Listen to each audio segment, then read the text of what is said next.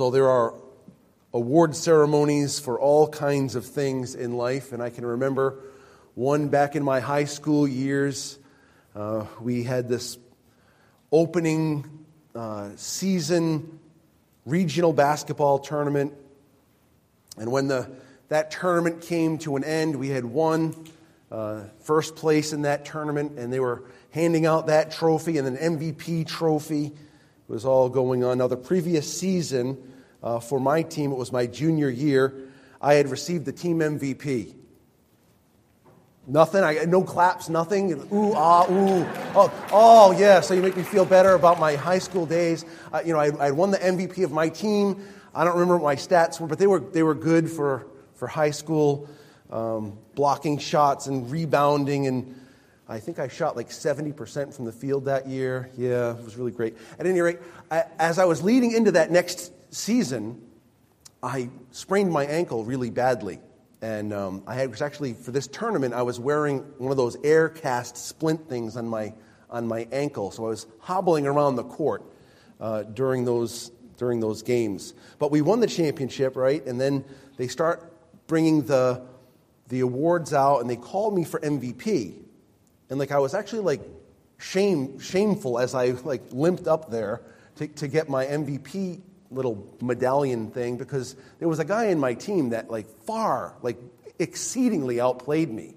He dominated the game. The reason we won those games was because of how he was playing, and I guess because of the little write-up going into that tournament, because I was the team MVP the last year, they just kind of voted me the MVP. It was again, it was kind of embarrassing.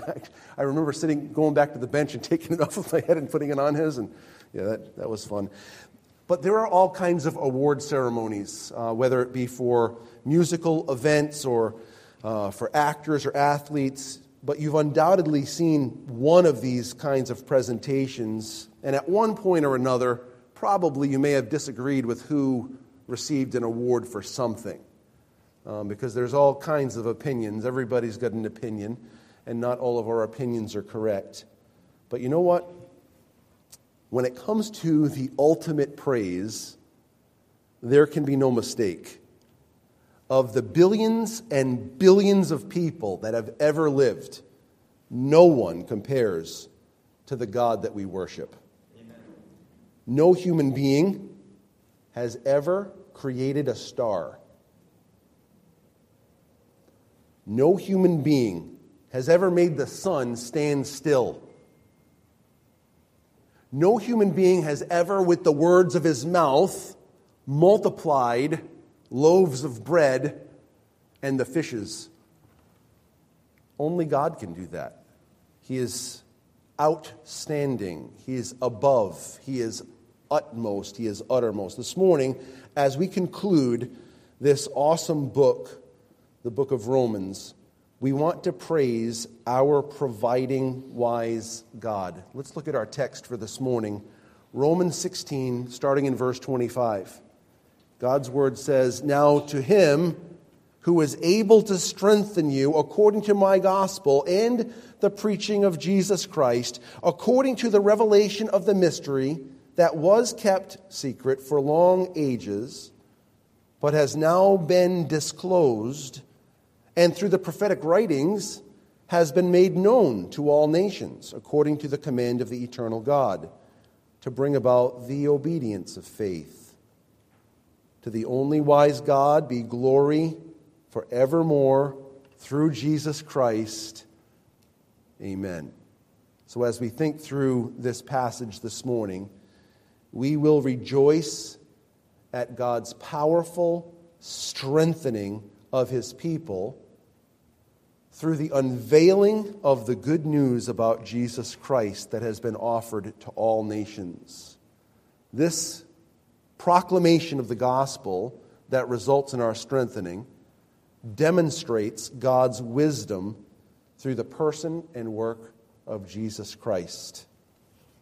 So we praise him now, as we have been this morning, from the very moment that Pastor Jeff came up here and talked about what God offers us today. As we've come here to receive from the Lord rest and refreshment and encouragement while we offer our praise to him who has saved us from sin, saved us from condemnation, saved us from this constant wrestling for meaning and purpose. We see it all has unfolded as God has declared to us His great plan of giving us life through Christ.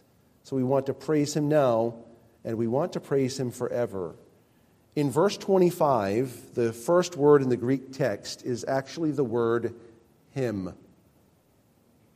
Hymn, H-I-M, not H-Y-M-N, like the old hymns of the faith. No, the first word in the Greek text of verse 25 is him, or you could say to him. To him. It's in the dative. It means it's all the direction is facing that way. To him now belongs praise. This doxology, like all others, is designed to help us to digest the wonder of who God is and the wonder of what God does. He is so good. This is why the psalmist says, taste, and see that the Lord is good. And Peter, in 1 Peter 2, he says, if in fact you have tasted that the Lord is gracious. And for so many of us in this room, we've tasted the goodness of the Lord. And that goodness of the Lord has led us to repentance, to see there's so much more. He has everything I need.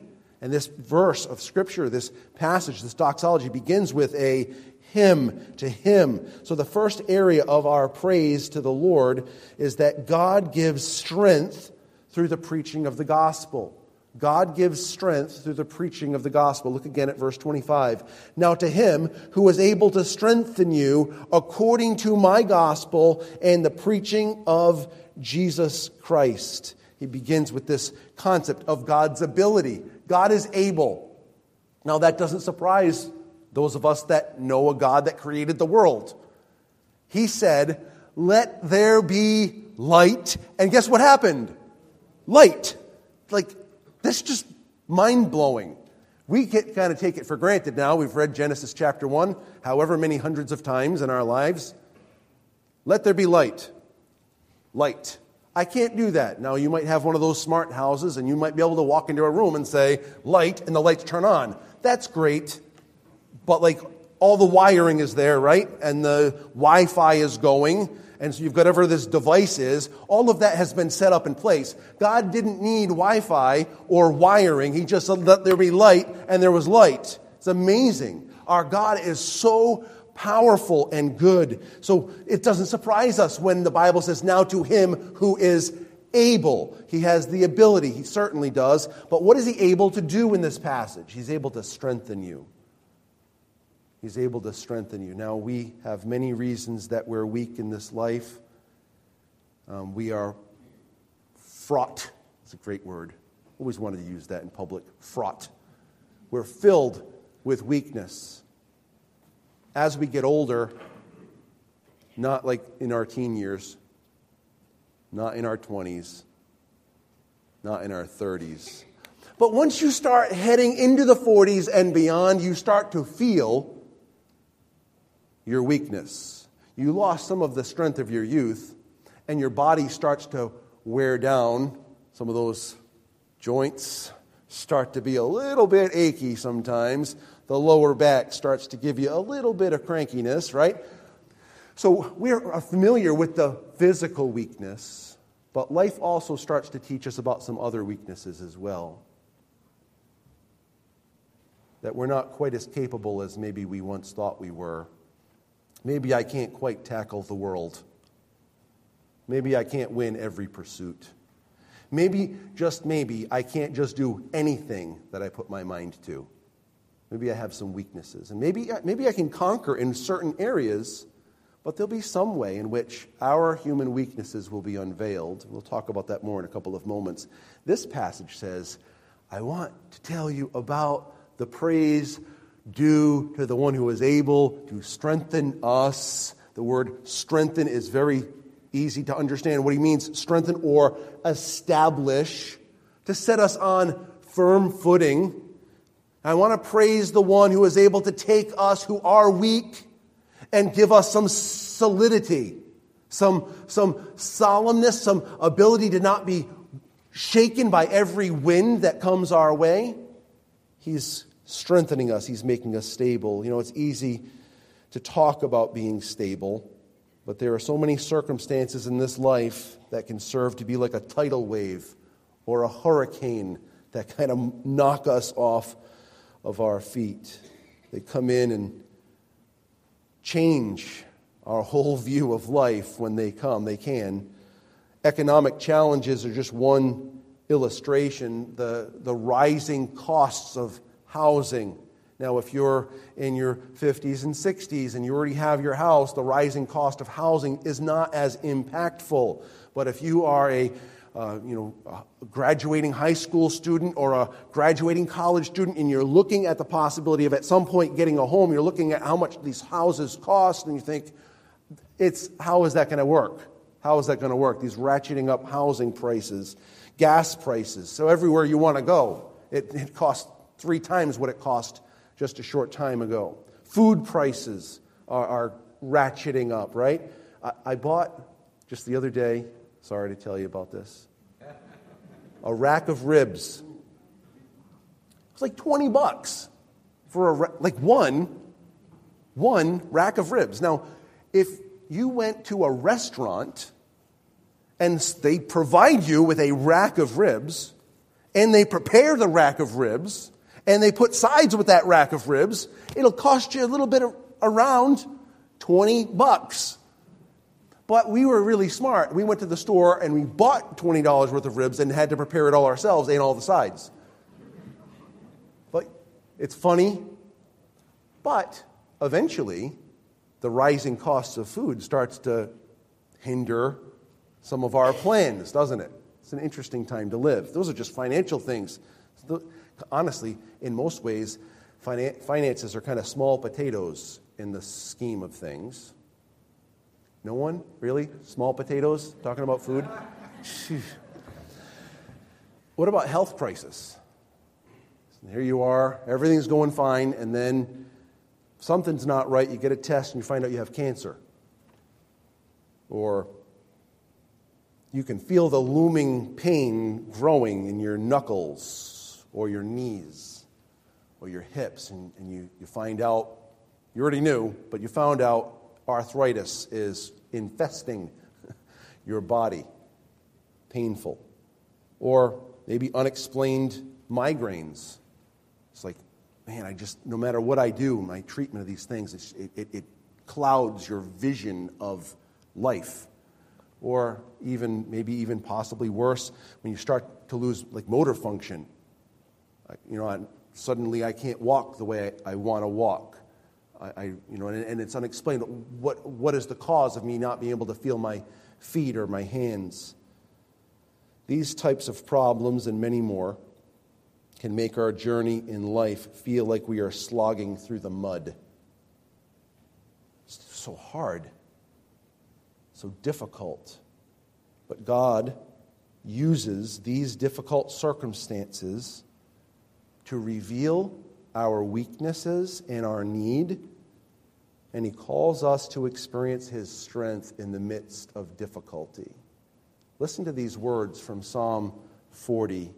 They're really beautiful. Psalm 40 and verse 2. He drew me up. He. Who's the actor? God. He drew me up from the pit of destruction and out of the miry bog. He set my feet upon a rock, making my steps, what does it say? Secure. Here I am slogging through the mud, and there are all kinds of things that just unveil the fact that I'm weak and weary. But God, the one who is able to strengthen us, can pull us out of the miry bog, the slog of life, and He can set my feet on a rock. You know what's interesting? That rock is symbolic in many texts of our Savior, Jesus Christ.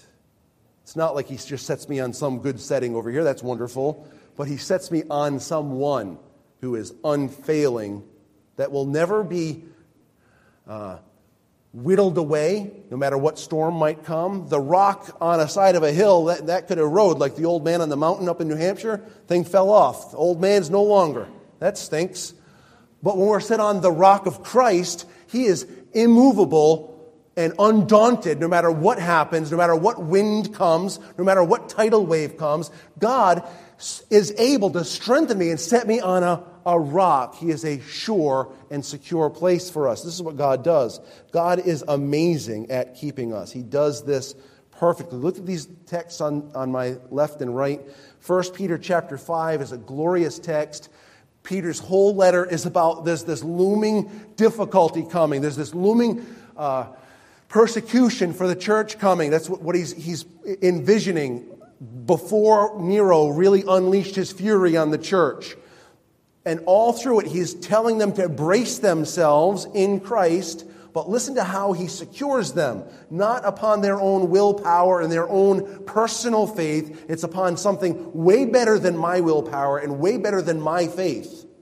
It's based upon a solid God who doesn't move. It says in 1 Peter chapter 5 and verse 10, "And after you have suffered a little while, the God of all grace, who has called you to his eternal glory in Christ, will," what does it say? Who's going to do this? He will. He will himself restore, confirm, strengthen, and establish you, which is why we gladly say, to him be the dominion forever and ever. Amen. This is good news, friends. God is reliant upon no one. He's reliant upon no one. When we come to him, we come with all of our warts, we come with all of our weaknesses, and we come with all of our sin. And he exchanges my sin for his glorious righteousness. What a great deal for me. What a great deal for me. Lord, here I am. I don't bring anything good, but I'm absolutely desperate for the good that you bring. And he brings it every single time. Why? Because this is who he is. Now to him who is able to strengthen you according to the preaching of my gospel and the preaching of Jesus Christ. In Jude 24, same concept here. Now to him who was able to keep you from stumbling and to present you blameless before the presence of his glory with, what does it say? Why great joy? Because we see his glorious hand of redemption, his glorious hand of sustaining, and his glorious hand of glorifying. All his work, he does it. He's gloriously good. He keeps us from stumbling. He presents us blameless. This is because it's his work, and he does it perfectly every time. Satan may try to dissuade us, unsettle us. Our flesh might want to run for cover somewhere other than God. Yours does. Mine does. You want to know why? Jesus made it very clear. Men love darkness rather than light because their deeds are evil. And there's not one of us in this room that doesn't have evil deeds that are unveiled in our hearts. And sometimes we'd much rather run away than run toward God. Satan wants to encourage us to run away or find some other location for rest. But I want to tell you, and you've probably experienced at one point or another, there is no rest there. There's no rest out there. There's no rest in here unless it comes from him. He provides rest for our soul. He's very good. The world around us tries to paint pictures of better horizons, but no other endeavor, no other person, no other accomplishment will ever provide life safety, or stability like the God who made you. Run to him. Run to him today. Run to him tomorrow. Run to him always. He is a refuge to those who put their trust in him. He's able to settle us. He's able to establish us. He's able to strengthen us. You know, even when you do not have the energy or the strength to run to him, he's still able to deliver you. The book of 2 Peter is wonderful. It starts with an overwhelming display of God's grace in the first few verses. And it ends that we are to grow in grace and the knowledge of the Lord Jesus Christ. In the middle, you have what one might consider a heavy section about false teachers. He talks about Lot in some of it. He talks about the angels who left their first estate. There's a lot going on there. But right smack dab in the middle of chapter 2 of the book of 2 Peter is this glorious statement, I think, that really opens the whole chapter of chapter 2 to us. Listen to these words. Oh, there they are. They're up on the board for us. 2 Peter chapter 2 and verse 9. Then the Lord knows how to rescue the godly from trials. The Lord knows how to rescue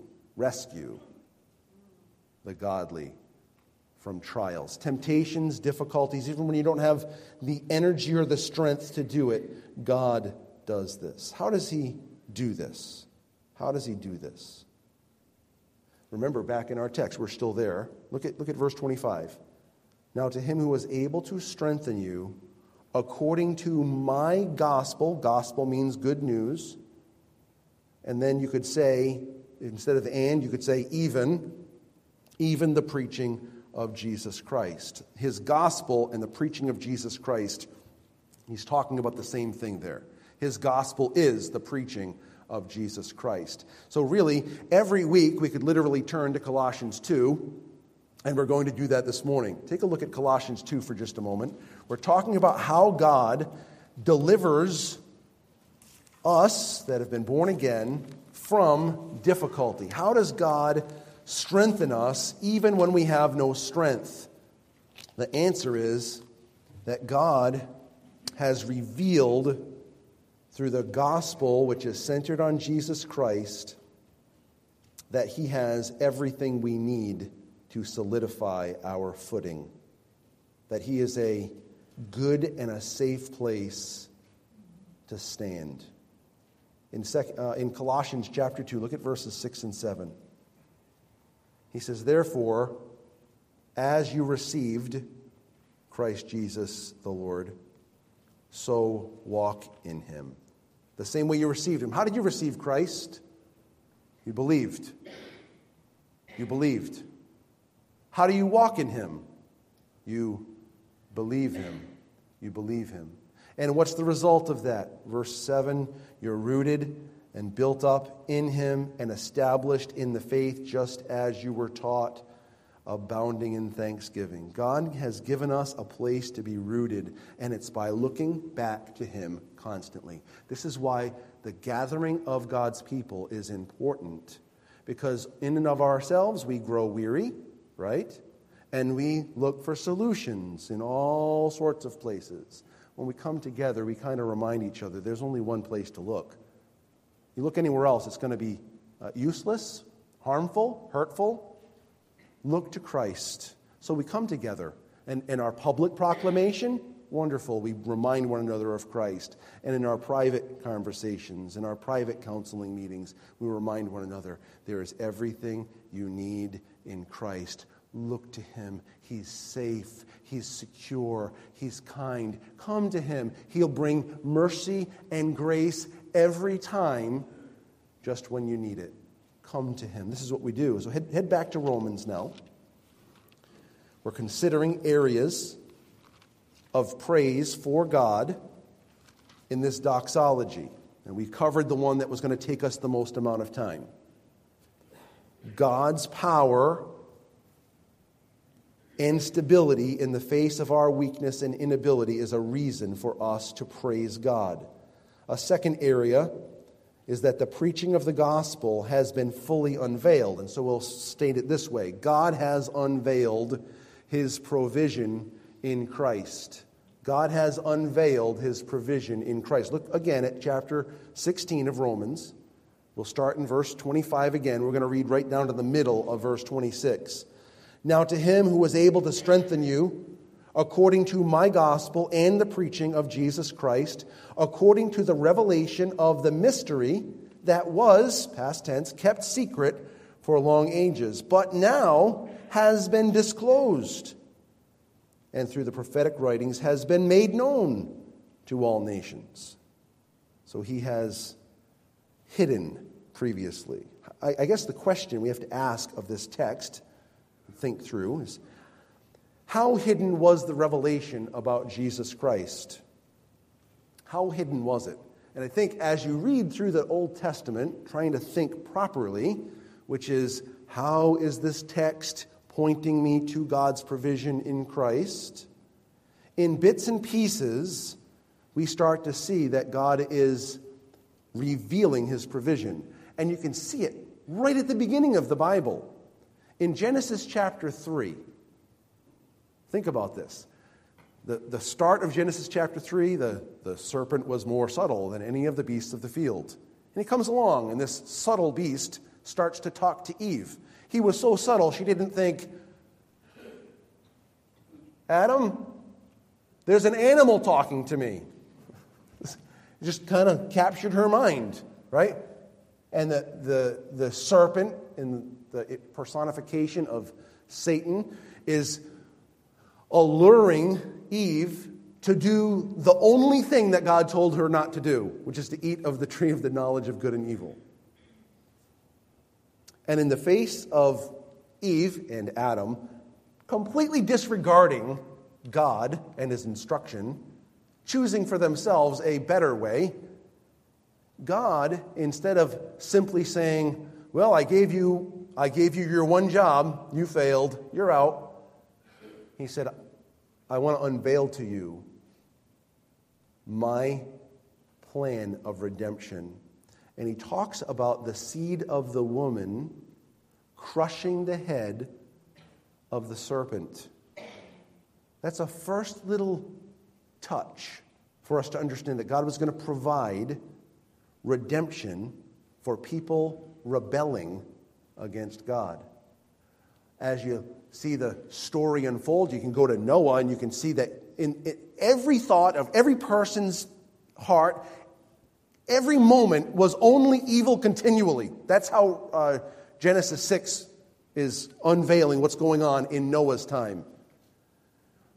And then it says, and Noah, being such a great guy, God was pleased to rescue. No. Noah, one of these people, found grace, God's unmerited favor, in the eyes of the Lord. You see this little redemptive concept here. Just a one step further. Then you get to Genesis chapter 12, and you see Abram. He's out. He's got his own life going on, and God, for some reason, chooses to call Abram out of Ur of the Chaldees, and he gives him a promise. And he says, I'm going to make from you a people, and you're going to have this land, and you're going to be blessed, but not just you. Through your seed, someone that's going to come after you, all the nations of the earth will be blessed. See, it's not as if God did not tell people that there was going to be provision in Christ. It's that he incrementally is helping us to understand he's providing something. And as you and I look back, we can see the glory of what God was unfolding in those days. But it was mysterious to them. It was hidden to them until God unveiled it. It's been disclosed now. As we think about those things and so many others, the sacrifice in the garden to cover Adam and Eve's nakedness, The Passover lamb that God used to cover his people Israel, these are all shadows, and there are many more, that were forecasting the coming of the Messiah who would lay down his life for many. This is why Paul spoke of all those Old Testament passageways and pathways and sacrifices as a shadow. A shadow. What do you do with a shadow? Well, kind of helpful if it's hot. You can get underneath it. But what does it do for you? Can you grab it? Christ is the substance. This is what he says in Colossians chapter 2 and verse 17. These are a shadow of the things to come, but the substance belongs to Christ. So we'll remember that the Lord Jesus was unveiling this in his discussion with two men one day. I want you to turn, please, if you would, to Luke chapter 24 for just a moment. I'm going to read a section of Scripture here in Luke 24. Because what we're talking about, we're praising a God who strengthens us through the preaching of the gospel, which is the preaching about Jesus Christ, which for generations was just kind of being implied and forecasted and foreshadowed, now has been completely unveiled. But what Jesus does for us in Luke chapter 24, similar to what he does in John chapter 5, is he helps us to understand as we read the Scriptures, whether it's Genesis or it's Revelation, there's one main idea we're looking for. What is God providing through Jesus Christ? Take a look, please, at Luke 24, starting in verse 13. It says, that very day, two of them were going to a village named Emmaus, about 7 miles from Jerusalem, and they were talking with each other about the things that had happened. And while they were talking and discussing together, Jesus himself drew near and went with them, but their eyes were kept from recognizing him. And he said to them, what is this conversation that you're holding with each other as you walk? And they stood still, looking sad. Then one of them, named Cleopas, answered him, are you the only visitor to Jerusalem who does not know the things that have happened there in these days? And he said to them, what things? Can you stop there and just appreciate this for a moment? First of all, in other texts of Scripture, people are having dialogue in their brains, and Jesus says, why are you saying that? These guys are talking out loud, and Jesus said, what you talking about? The subject that they're talking about is about him. Do you think he might know what happened in these days? So just try to appreciate what's going on here. Jesus comes along them, and he says, what things? Verse 19, they said to him, concerning Jesus of Nazareth, a man who was a prophet, mighty in deed and word before God and all the people, and how our chief priests and rulers delivered him up to be condemned to death and crucified him. But we had hoped that he was the one to redeem Israel. Yes, and besides all this, it is now the third day since these things happened. Moreover, some women of our company amazed us. They were at the tomb early in the morning, and when they did not find his body, they came back saying that they had even seen a vision of angels who said that he was alive. Some of those who were with us went to the tomb and found it just as the women had spoken, but him they did not see. And stop there for a second. Just unfolding the accounts of what Jesus endured. We had hoped that this was the one who would redeem Israel. You're talking to the Redeemer, but God had not disclosed that to them. In fact, he divinely kept them from understanding that at that moment. But he was about to do something amazing. Verse 25. And he said to them, O foolish ones, and slow of heart to believe all that the, what does it say? Prophets have spoken. Was it not necessary that the Christ should suffer these things and enter into his glory? And beginning with Moses and all the prophets, he, Jesus, interpreted to them in all the Scriptures the things concerning whom? Himself. So God's Word lets us know that all these bits and pieces of the Old Testament were to help us to see that God was unveiling or progressively unveiling His message of salvation and provision through Jesus Christ. Jesus is unfolding this before them. Verse 28, so they drew near to the village to which they were going. He acted as if he was going to go farther, but they urged him strongly, saying, "Stay with us, for it is toward evening, and the day is now far spent." So he went in and stayed with them. When he was at the table with them, he broke the bread and blessed and broke it, and he gave it to them, and their eyes were opened, and they recognized him. And he vanished from their sight. They said to each other, "Did not our hearts burn within us while he talked to us on the road, while he opened the Scriptures to us?" Why were their hearts burning? They were starting to see, these sacrifices, God providing manna, God providing water, God providing quail, God being a refuge to those who trust him, God speaking words of comfort to rebellious Israel. All of these things were harbingers, were forerunners, were foretastes of the provision he was going to give in Christ. And so their hearts were burning within them, but they still didn't understand, because a heart burning does not equal a heart filled with faith and provision. It just means I've been stirred up.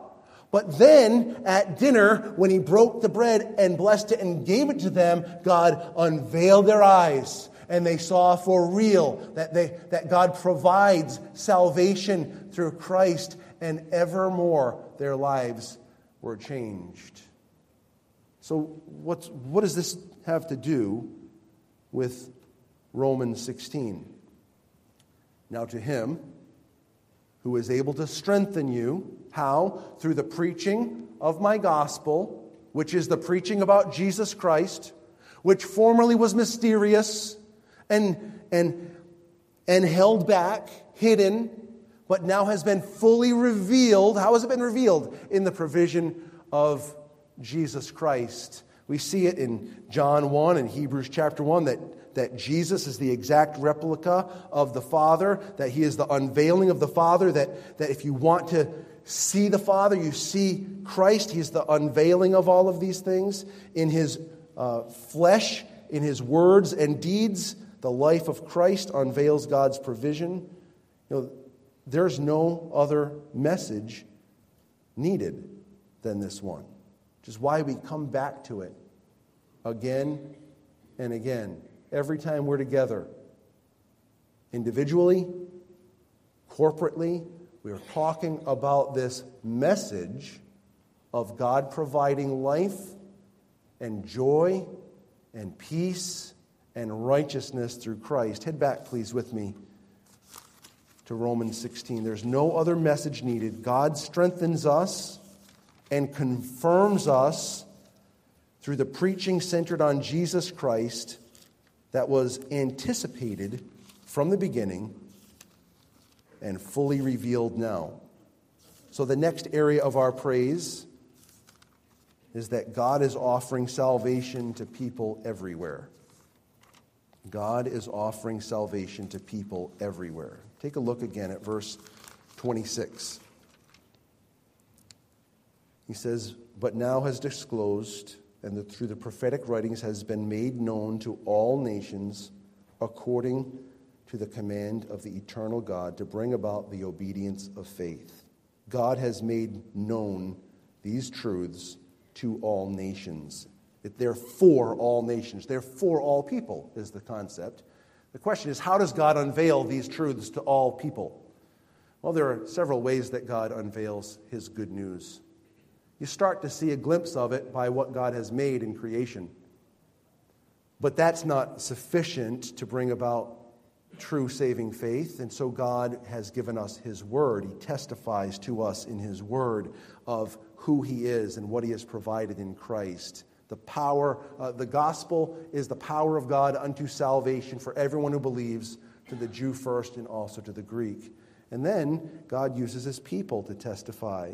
God has called you and he's called me to tell people about the good news that God offers forgiveness of sin because of Christ and through Christ. That God offers eternal life, perfect, pure righteousness forever through Christ. He's done this for you. We offer this to people. We're fully aware that we hold this treasure of the gospel in normal, fallible bodies, in jars of clay, Paul says in 2 Corinthians 4. But the presentation of the good news about God's gift of life through Christ is for all people. This is according to the command of the eternal God, it says in verse 26.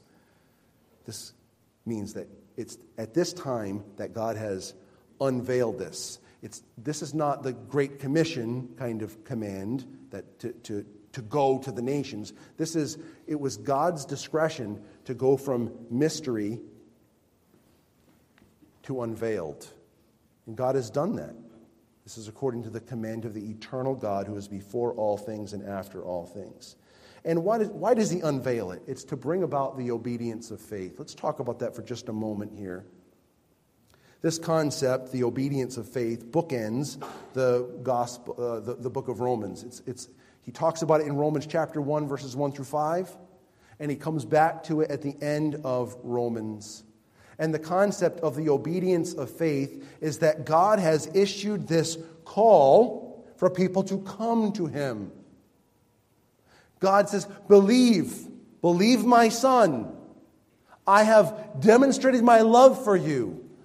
My Son has lived on your behalf. He has died on your behalf. He was buried for you, and he was raised for your justification. Come to me. I will give you life. The word here for obedience is hupakuo. It means to come under the hearing. To come under the hearing.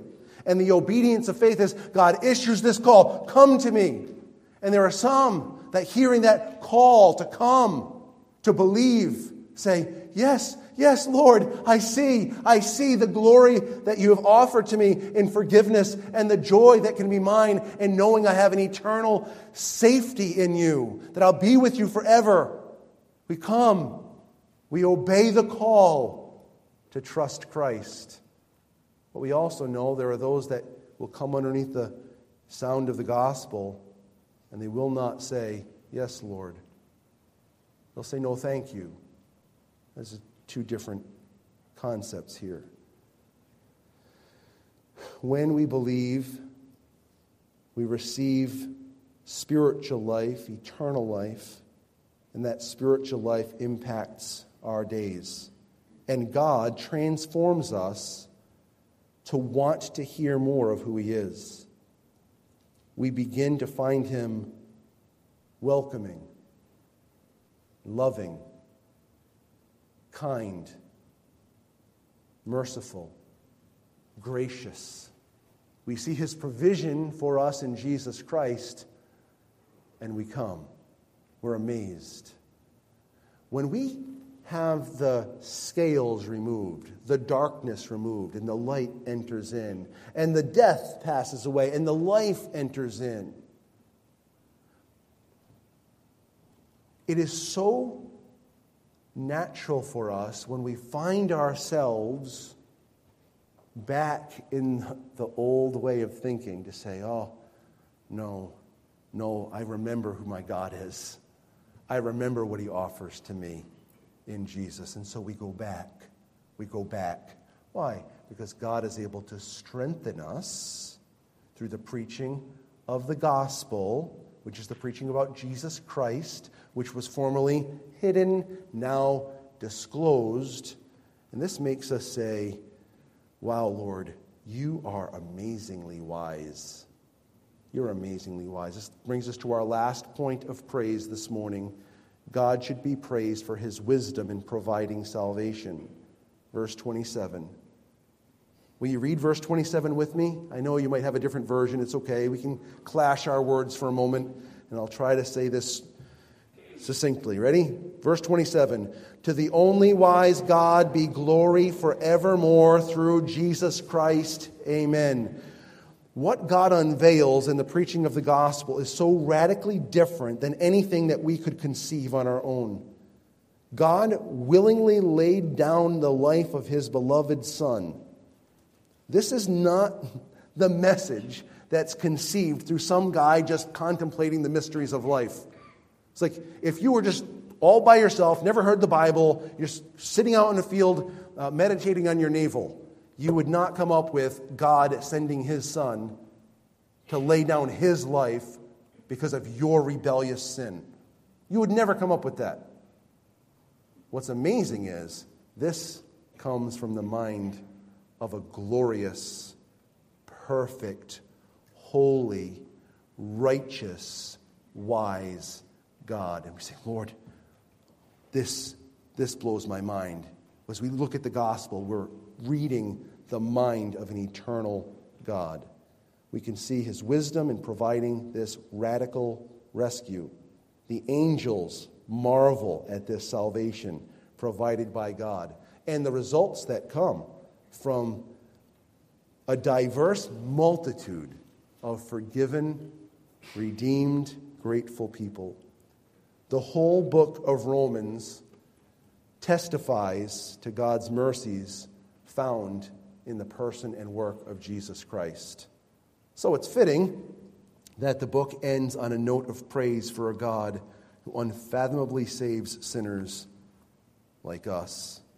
His plan is amazing, his plan is wise, and his plan results in our eternal salvation. Hallelujah. Let's praise God, from whom all blessings flow. Let's pray together. Father, you are good, and your plan amazes us. We rejoice that you have unveiled to us. You've opened our eyes to see that you have offered to us real, enduring life because you sent your Son, Jesus, to live for us, to die for us, and to be raised for us. And we still marvel that he is at your right hand, always living to make intercession for us. Thank you, Father, for revealing to us just how good you are. We praise you that you are able to strengthen us who are weak of our own accord, but you have settled us on the rock of Christ. We pray this in Jesus' name. Amen.